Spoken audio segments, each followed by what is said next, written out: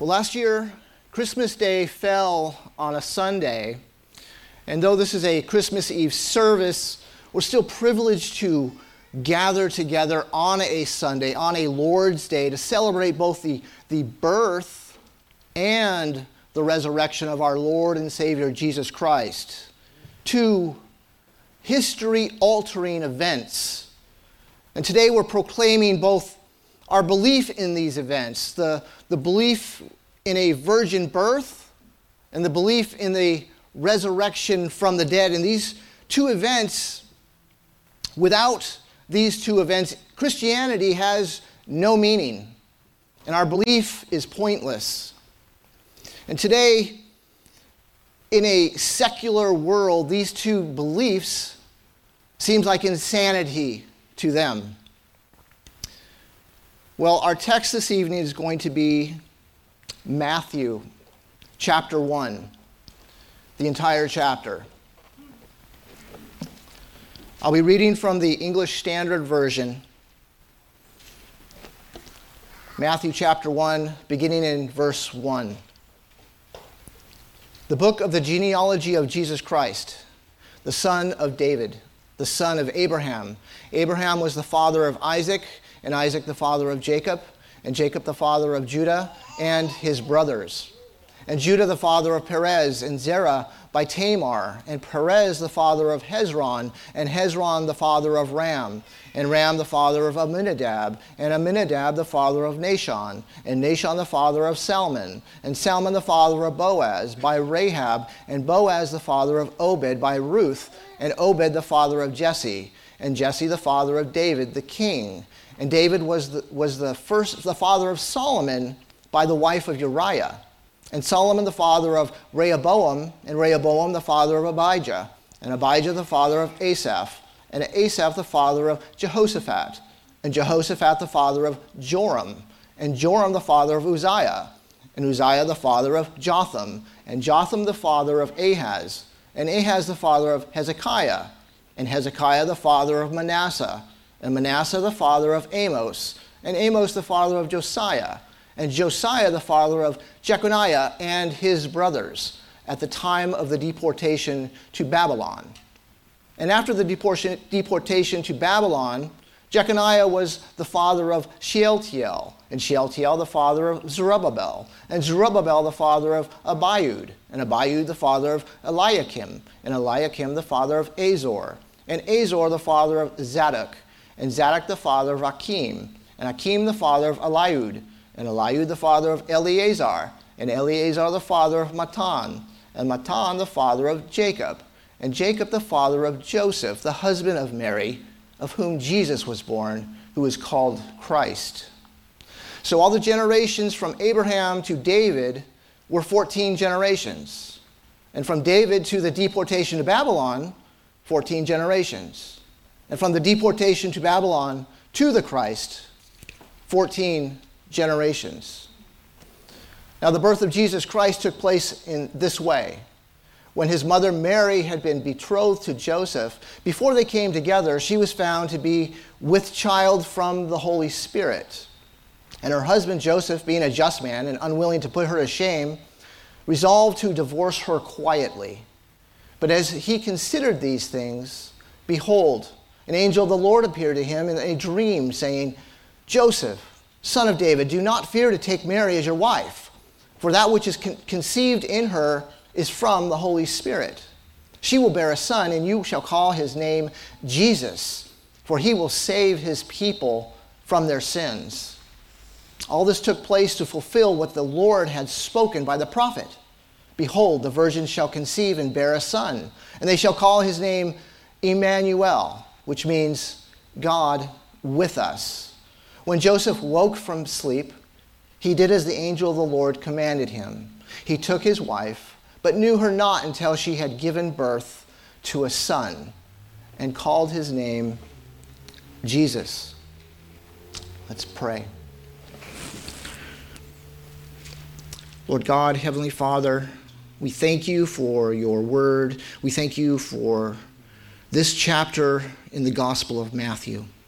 Lord, I pray that as we open your word this evening, that you will give us a vision of who our Savior is, that we will see Jesus as more than a small baby in a manger. We know you have not commanded celebrating the birth of Jesus in your word, but we do this because we love Jesus. I pray tonight that we will see him for who he really is. I pray that you will open our eyes because we want to see Jesus. So I ask you to help us now. We give you all our thanks, and we give you all our praise, and we give Jesus Christ all the glory. And it's in Jesus' name that we pray. Amen. Well, welcome to the first annual Christmas Eve service of Sovereign Grace Baptist Church. And I would like to see that this would maybe become somewhat of a tradition for this church. I'd like to see this happen year after year, decade after decade. I know that Pastor Steve mentioned that our Christmas service this morning is a tradition that we have continued since 1989. And traditions at this time of year, they bring certain things with them. They tend to shape the way we celebrate special events, including Christmas. The celebration of Christmas by millions of people all over the world each year has produced many well-known and a lot of not so well-known traditions. But traditions, they help us. They help us establish our values and our beliefs in the things that we hold dear. You know, I saw a TV commercial just recently during this Christmas season, and it was by a well-known retail chain, and I'm not going to mention their name because you'd all know who they are, and I'm not trying, it's nothing against them, but they were advertising for their Christmas products.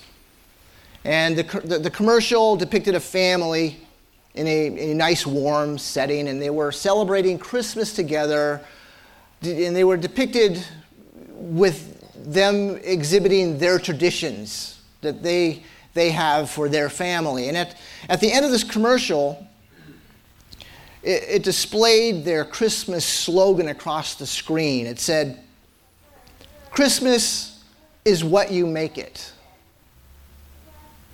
And I thought about that. Is that true? Is Christmas what we make it? It seems like a very nice sentiment, especially seeing how Christmas in our culture is very commercialized, and it's a day where a lot of the excitement comes from Santa Claus and his coming.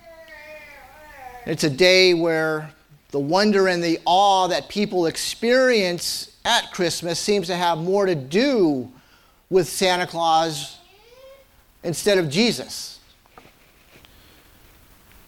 But if I were to title this sermon this evening, I would title it, "Christmas is not what we make it." Perhaps due to some unusual, unforeseen circumstances, sometimes we have to make the best of a Christmas, but it's not what we make it. I believe it's far beyond anything that we could ever come up with on our own.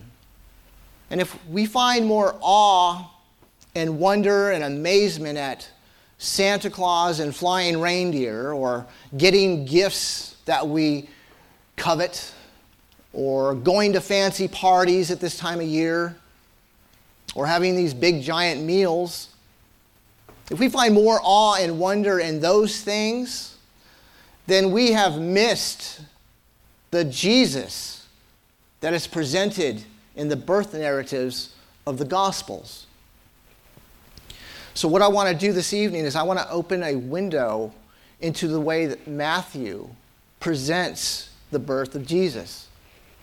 And it's my hope that you will never read Matthew chapter 1 the same again. It is my hope that you will never approach celebrating Christmas the same way again, and that you will have more awe and wonder at the eternal glory of God who became man, and the radical implications that it has for the universe, rather than the momentary excitement of a Christmas that's tied to Santa. And if you think I'm picking on Santa and all the other things that are going along with Christmas, I'm not. That's not my intention. I love Christmas, and I love all the traditions and the festivities that go along with it. I'm right there with you. But I don't want to, and I don't want you to, settle for lesser joys. I don't want to stand in front of a ditch or a hole in the ground when I can stand at the edge of the Grand Canyon and be in awe and amazed by that. So I want to look at the way Matthew depicts the birth of our Savior in three different ways. First, Matthew presents Jesus' birth as the beginning of the new creation. Look again at verse 1 of Matthew. The book of the genealogy of Jesus Christ. The Greek word that we translate genealogy here is the word Genesis. Matthew begins his gospel with the book of Genesis. And it's in that light that we should understand the beginning of this gospel.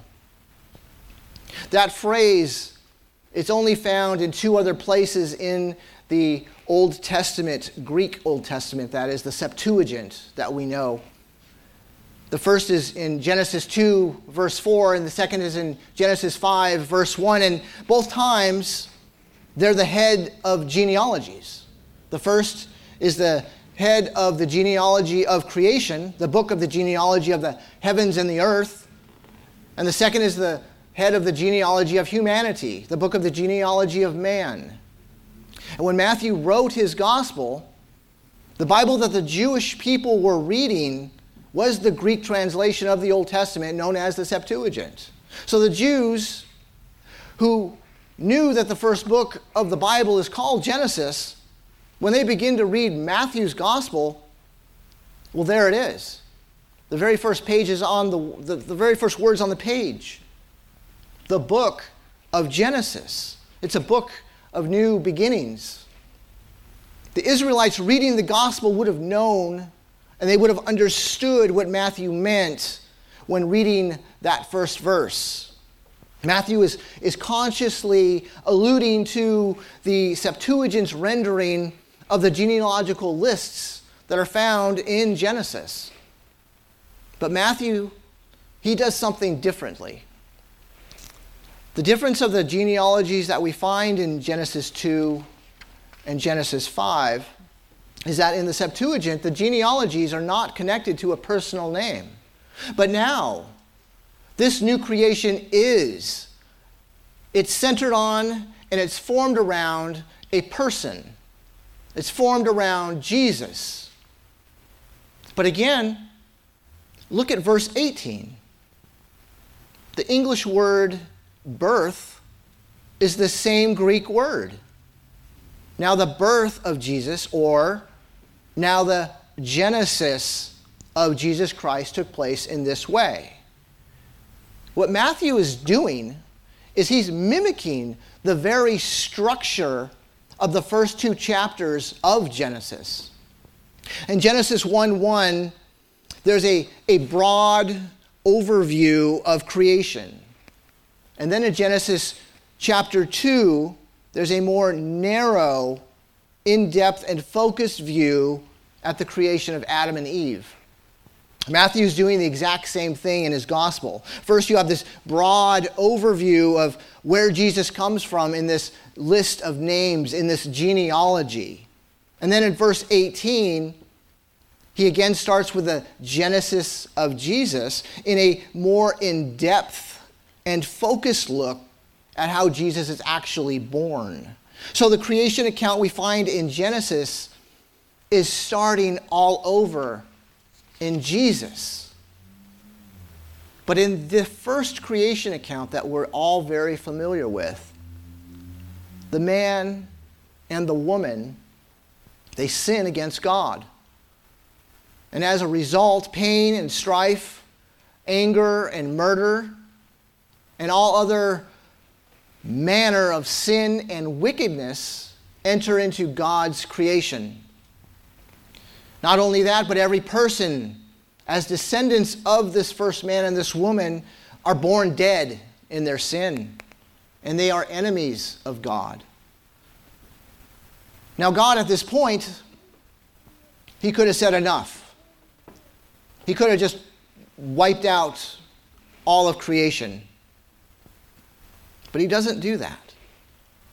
Instead, he says he's going to restore it. He's going to renew it. He's going to make it better than it was. He will remove all that corrupted it, and there will be no more tears, and there will be no more sorrows. There will be no more suffering, no more sickness, and no more death. It will be filled with new and greater joys and delights, and this was the hope and the declaration of the Old Testament prophets. Listen to what Isaiah chapter 35 says.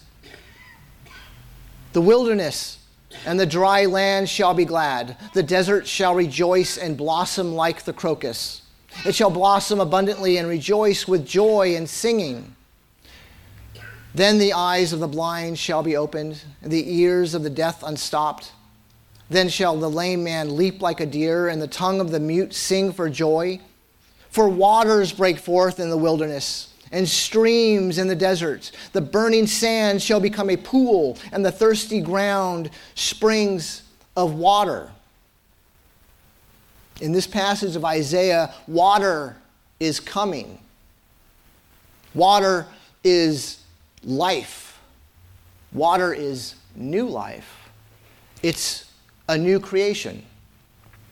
And from our regular Sunday evening services that Pastor Steve has just concluded in Revelation, we know that believers, they don't escape the earth to go to heaven. They don't do that. It ends with a new creation, a new heaven and a new earth. God will bring about this new creation, and he will give his people new bodies, and they will no longer suffer or weep or worry, but they will bask in the glory of their God and in the Lamb, and they will have delights untold and fullness of joy as they daily behold the one who is their ultimate joy. And this is why Paul in 2 Corinthians, he calls believers in Jesus new creations. There's a new reality. Jesus' birth, his life, his death, his resurrection, it begins the new creation. Yet, it has not been completed yet. We live in this overlap of ages. We live in this age and as well as the age to come, sometimes called the now and the not yet. But Jesus' resurrection is the declaration that God will certainly bring this about, and this is what it means to hear the Christmas story. God is making all things new. And this, Matthew writes, is the meaning of Christmas. Well, secondly, Matthew also presents Jesus as the one through whom the exile is brought to an end. If you look back at Matthew chapter 1, verse 17. So all the generations from Abraham to David were 14 generations. And from David to the deportation to Babylon, 14 generations. And from the deportation to Babylon to the Christ, 14 generations. Why does Matthew in his genealogy go from person to person, that is Abraham to David, and then go from person to event, that is David to the deportation, and then go from event to person, that is the deportation to Christ? Why aren't they all people the way we would expect them to be in a genealogy? Or why does Matthew provide this extra information that we find in verse 2 and 11? Look there. He writes, "And Jacob, the father of Judah and his brothers." And again in verse 11, "And Josiah, the father of Jeconiah and his brothers." Why does Matthew add this information at these points? Or why does the angel of the Lord say that the child's name will be Jesus, and then add, "For he will save his people from their sins"? Well, it's because all of this points to Jesus as the one who will bring God's people out of exile, and he's going to restore their relationship with God. In verses 2 and 11, the phrase, "and his brothers," comes at a point where there is a question of rulership, followed by exile. In each case, the question is, which brother will rule? Regarding Jacob's son, is it going to be Reuben, Judah, or Joseph? Or with Josiah's sons, is it going to be Jehoahaz, Jehoiakim, or Zedekiah? In each case, Israel goes into exile. Into Egypt at the time of Judah and his brothers, into Babylon in the time of Jeconiah and his brothers. So, even in this list of names, Matthew is pointing to times of exile. And in verse 17, he's really drawing or bringing our attention to that significant event of exile. But notice, Matthew never says that the exile ended. Even though the Jews have returned to their homeland, they're still in exile. They're still under foreign rule. But the genealogy moves from the event, the Babylonian exile, to Jesus, who is so named because he will save his people from their sins. And the Old Testament prophets, they prophesied that the end of the exile is going to come in two stages. First, physically, they would come back to their homeland.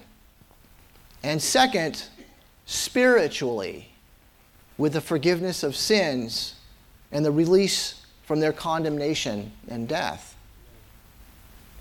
The first had happened under Cyrus, the Persian king.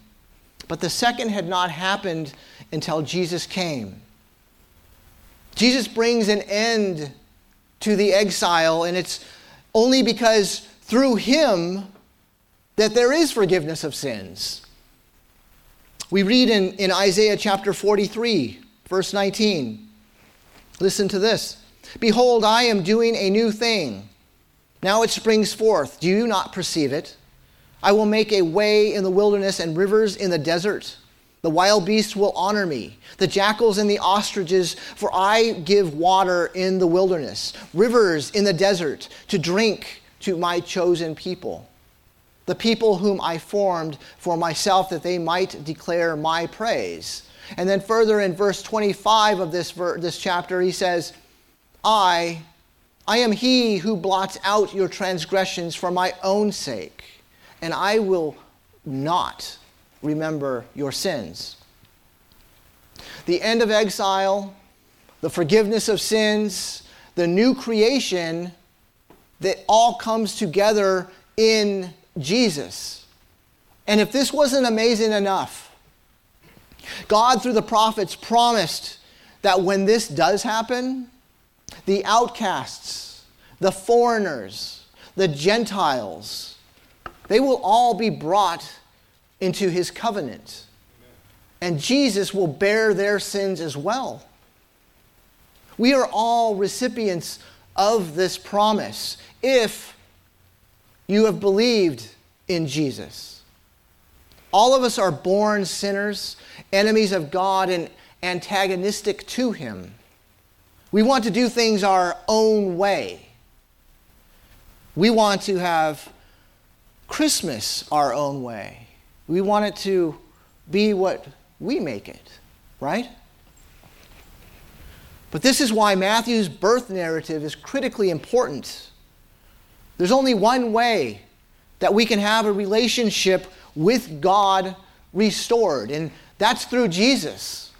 It's only through Jesus that our sins are forgiven. It's only through Jesus that our own personal exile from God can end. It's only through faith in Jesus that we become a new creation. But how does that happen? It's because Jesus, He bears the wrath of the Father for those who will believe in Him. He is pierced for our transgressions. He is bruised for our iniquities. And in exchange, we are forgiven of our sins. We are declared right before God. We are declared not guilty by the standards of God's law. The angel of the Lord said, His name will be Jesus. That's a name that's derived to mean salvation, or Yahweh saves, because He will save His people from their sins. He will end the exile, inaugurating the new creation. And this, Matthew writes, is the meaning of the Christmas story. Well, thirdly, Matthew also teaches us that Jesus is God returned to His people. Look down at verses 22 and 23. We read there, "All this took place to fulfill what the Lord had spoken by the prophet. Behold, the virgin shall conceive and bear a son, and they shall call his name Emmanuel, which means God with us." Now, I'm sure most of us might recognize that as a quotation from Isaiah, chapter 7, actually. But there's a broader implication for this. When God created mankind back in Genesis, He didn't do it to drop them off and leave them and then run away. When God first made man, there was communion. There was fellowship between the Creator and the creature. God dwelt with man in the garden. But then they sinned. Adam and Eve fell, and that relationship was broken. And they were cut off from the presence of God in the garden, and they were forced to go east. But God didn't leave man alone. He continued to dwell with His people in various ways throughout the Old Testament. He guided them in a pillar of a cloud by the day and by a pillar of fire by night. He was with them in the tabernacle in the camp, and He was with them in the temple in Jerusalem. But again, the kingdoms of Israel and Judah sinned against God. So in Isaiah, we read this quotation that we find in Matthew 1. So what's going on in Isaiah chapter 7? Well, Judah is under attack there. Syria and Israel are going to Jerusalem, and they're going to wage war on it. And everyone is scared. They need help, and they need deliverance. And the Lord sends Isaiah and his son, She'er Jashub, whose name means a remnant shall return. Isaiah and his son are going to tell Ahaz, the king of Judah, that the attack on Israel, the attack on Jerusalem, is going to fail. The city of David will not fall. And as a sign that this is true, God gives Ahaz a sign that a child will be born. A child who is going to be called Emmanuel, God with us. But why does he give him this kind of a promise? Well, it's because it's a reminder that Yahweh is covenantally faithful and that he is still for his people. That God is still with his people and that he will deliver them from their aggressors. But God gives a condition to Ahaz. He tells him that if he won't believe, he will not last. He will not stay in the land. And just like Adam, Israel sinned against God. And just like Adam, they were exiled out of their land to the east. And they were cut off from God. They were cut off from the dwelling place of God. The temple was destroyed, and the dwelling presence of God was gone. But Israel was not left without a promise that Yahweh would return to Zion to dwell with his people again. Listen to Isaiah chapter 52, beginning in verse 7. It says, "How beautiful upon the mountains are the feet of him who brings good news, who publishes peace, who brings good news of happiness, who publishes salvation, who says to Zion, your God reigns. The voice of your watchmen, they lift up their voice. Together they sing for joy. For eye to eye they see the return of the Lord to Zion.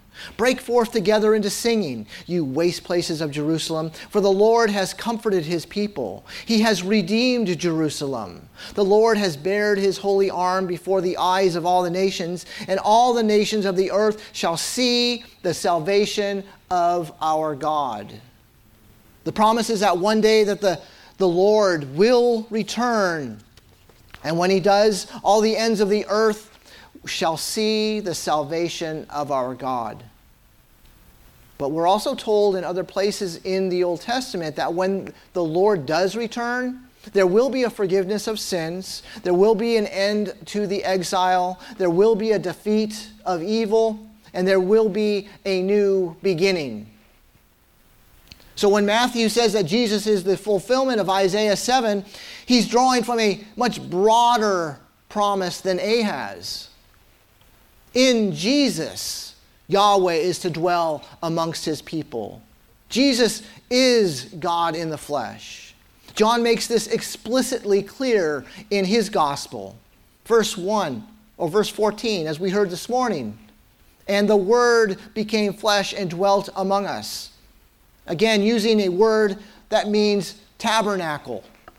Just as God was with the Israelites in the wilderness, in the tabernacle, John writes, "And the Word became flesh and tabernacled among us. And we have seen his glory, glory as the only Son from the Father." So the glory of God has returned to dwell among his people in the person of Jesus. Because so great is the problem of evil, and so great is the problem of sin, your sin and my sin. So great was the chasm that separated the Creator from the creatures that no human being could bring about that restoration. Instead, God himself, the Son, the second person of the Trinity, the one through whom and for whom all things were made, had to enter into his own creation. And this, Matthew writes, is the meaning of Christmas. That God himself will dwell with his people in the person of Jesus, to once and for all bring an end to exile through the shedding of his blood for the forgiveness of sins, calling to himself all the outcasts and all the foreigners, all the Gentiles, and everyone who will believe in him. That they will be saved and they will be a part of his new people, and that they will dwell with him in the new creation.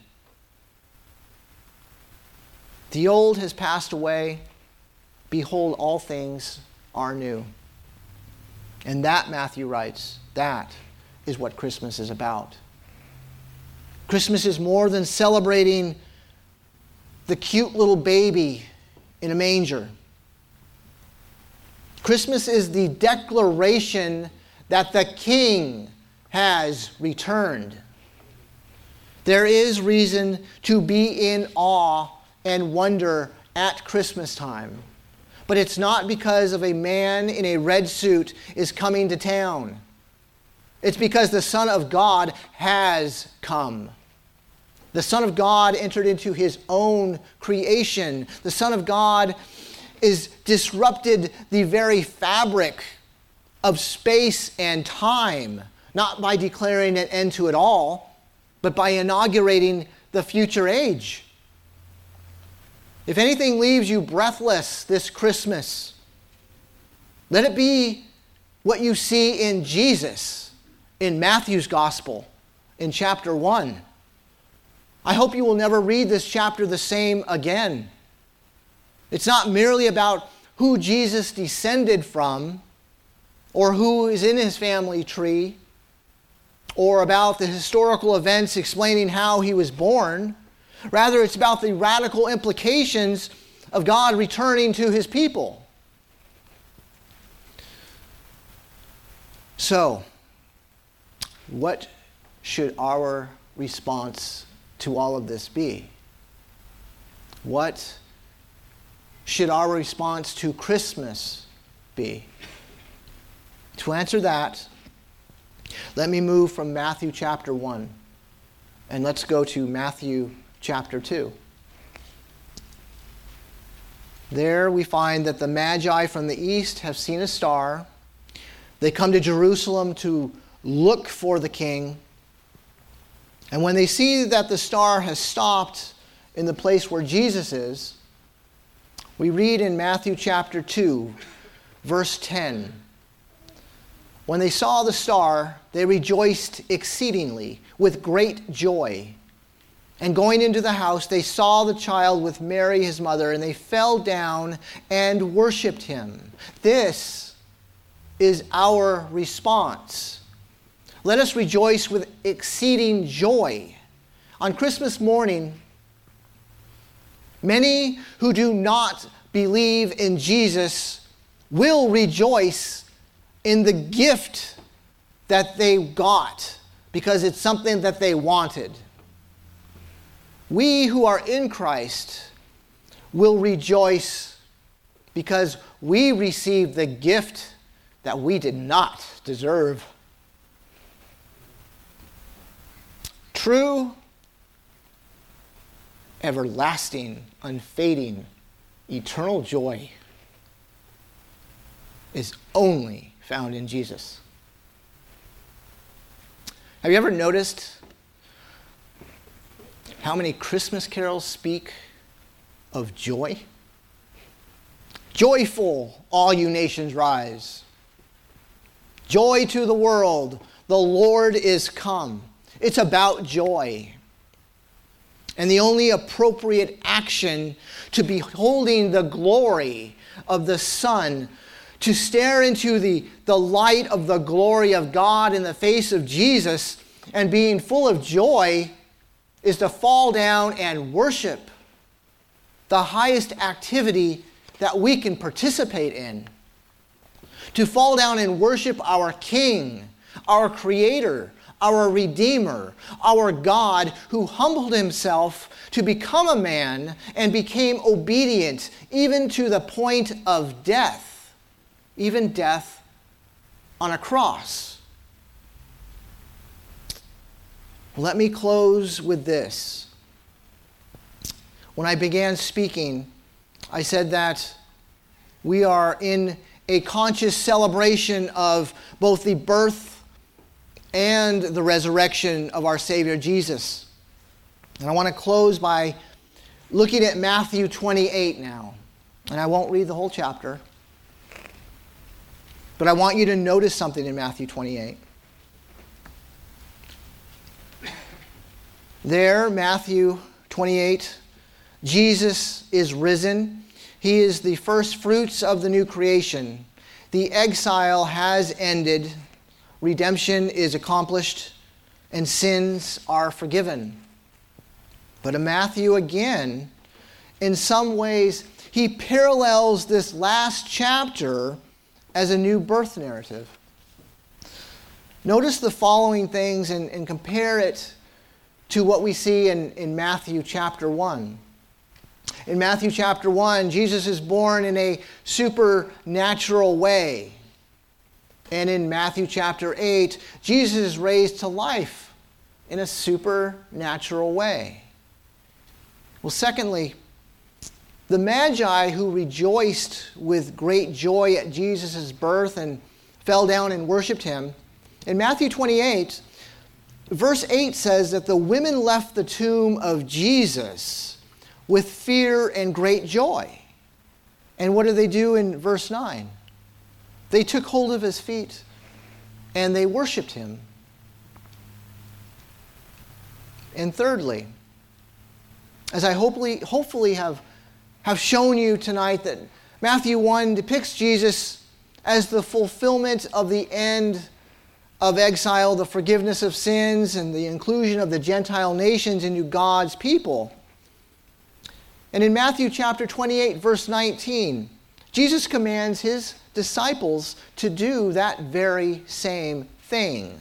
Go therefore and make disciples of all nations, baptizing them in the name of the Father and of the Son and of the Holy Spirit. And finally, Jesus in chapter 1, Jesus is called Emmanuel, which means God with us. In Matthew chapter 20, verse 28, it says, I am with you always. I pray as we celebrate Christmas, as we celebrate the birth of our Savior, that we will remember Christmas is not what we make it. It's beyond anything that we could have made it to be. It is the declaration again that the King has returned. And the cosmic implications of that cannot help but make us stand in awe and wonder. Joy to the world. God has become man and Jesus. And he says, I am with you always, even to the end of the age. Let's pray.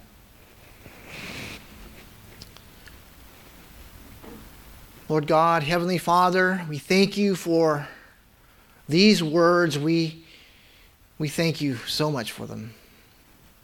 When we think that even in this passage of Scripture that we've perhaps read very quickly at times because it's a list of names, Lord, we see in it who our Savior really is. We see in this passage that it's not just a historical account, but here is our God come back to dwell among his people. That here is our God who is going to redeem us and save us from our sins and from being exiled from your presence, who will bring about the new creation, who is making all things new, taking individuals who are dead in their sin and bringing them to life and making them new. I pray that when we think about Christmas, that it will continually put in awe of what you have done for us, that there are cosmic implications to the fact that you were born. Lord, I pray that if there are any who hear these words who do not know you, who have not seen the light of the glory of God in the face of Jesus, that you would open their eyes and that they would actually have a reason to celebrate Christmas. We ask you to help us be conscious as we celebrate Christmas with friends and family, that we are conscious that the King has returned and he now sits on his throne and reigns over the entire universe. To him be all the glory forever and ever. And it's in Jesus' name that we pray. Amen.